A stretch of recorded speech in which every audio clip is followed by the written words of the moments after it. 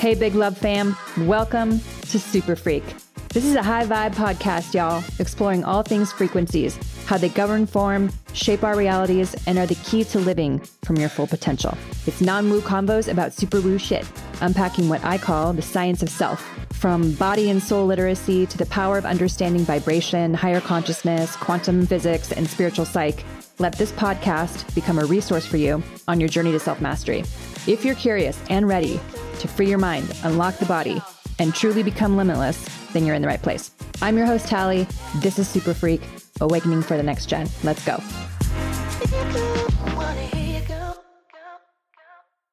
All right, everybody. In this week's episode, I'm going to talk about witchcraft. I touch on its origins, what I see in terms of patterns that are related to witchcraft, like black magic and sacrifice, and how it stems from religion. So let's dive in. So let's dive into where black magic comes from and where it started. Early witches essentially were people who practiced witchcraft, using spells and calling upon spirits for help or to bring about change. Now, in theory, that's kind of okay, right?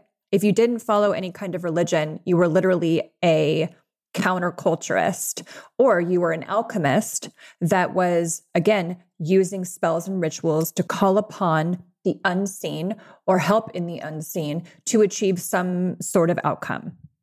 Most witches at the time were thought to be pagans doing the devil's work. Essentially, many, however, were simply natural healers or so-called wise women who chose of this profession and were misunderstood. I resonate with this a lot because anyone who has history in the late 1500s, early 1600s, et cetera, you have simultaneous lives and you have a deep connection to England, Scotland, Ireland, or deep Europe. White witches were very much a thing. Highly clear, highly clairvoyant, could sense the senses and kept to themselves and were very quiet, but had ability. And then over time that got distorted. A lot of times I see people who are pure that get distorted over time have a service pattern or a service frequency thousands of years old, predating any biblical reference.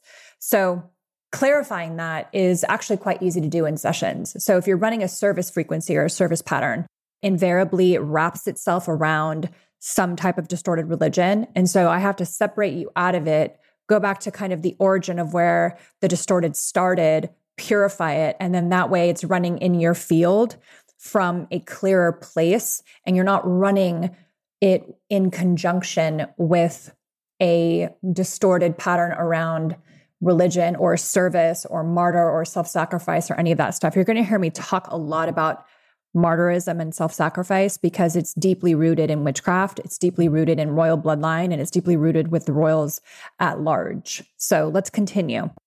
It's unclear exactly when witches came on the historical scene, but one of the earliest records of a witch is in the Bible, in the book of Samuel, thought to be written between 1931 BC and 721 BC. It tells a story of when King Saul sought the witch of Endor to summon the dead prophet Samuel's spirit to help him defeat the Philistine army. The witch roused Samuel, who then prophesied the death of Saul and his sons. The next day, according to the Bible, Saul's sons died in battle and Saul committed suicide. So it's very interesting that there's a suicide frequency here in addition to a death frequency.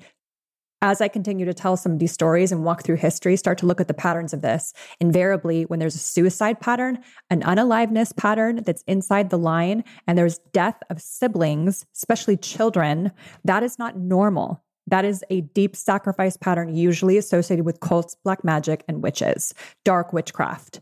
Let us continue. For example, I have seen sessions, people who have had simultaneous lifetimes of being, let's say, an outsider or cast aside or having a scarlet letter because they knew things, they were an alchemist or they were a witch, were burned and had many lives of being killed for having information and having ideas and having things that were non-conventional. When you're not allowed to have ideas, you're not allowed to share your brilliance, or you're not allowed to actually know things, like you don't know why you know things, you don't know why you see things, you just do. That was very unusual. It was very scary because it went against the church. If you went against the church, you were unalived. It was not too long ago prior to this, we're talking pre-1400s, where queens were killed for not bearing children. I mean, it was very, very restricted and limited in thinking. If you actually think about it, witch hysteria kind of reached its climax in the 1600s because there was the wars between the French and the British, the smallpox epidemic, and the ongoing fear of attacks of neighboring Native American tribes. This is primarily in the New America. And the Salem witch trials emerged around this time. And it was quite a tense atmosphere. But I just thought it was really interesting that if you see the patterning around epidemics and then wars and then some type of cultural upheaval, it's very much parallel to what's happening now. Everything is a pattern. It's a sequence that repeats itself until we awaken. It just is the same movie, same patterning, same algorithms presenting in different ways until collectively we go enough and we command for something else to happen, something different to happen. Thanks so much for listening, you guys. Please make sure to leave a review and follow the fun on social media because that's how it works in this world. In the meantime, get your freak on. I'll see you in the next session.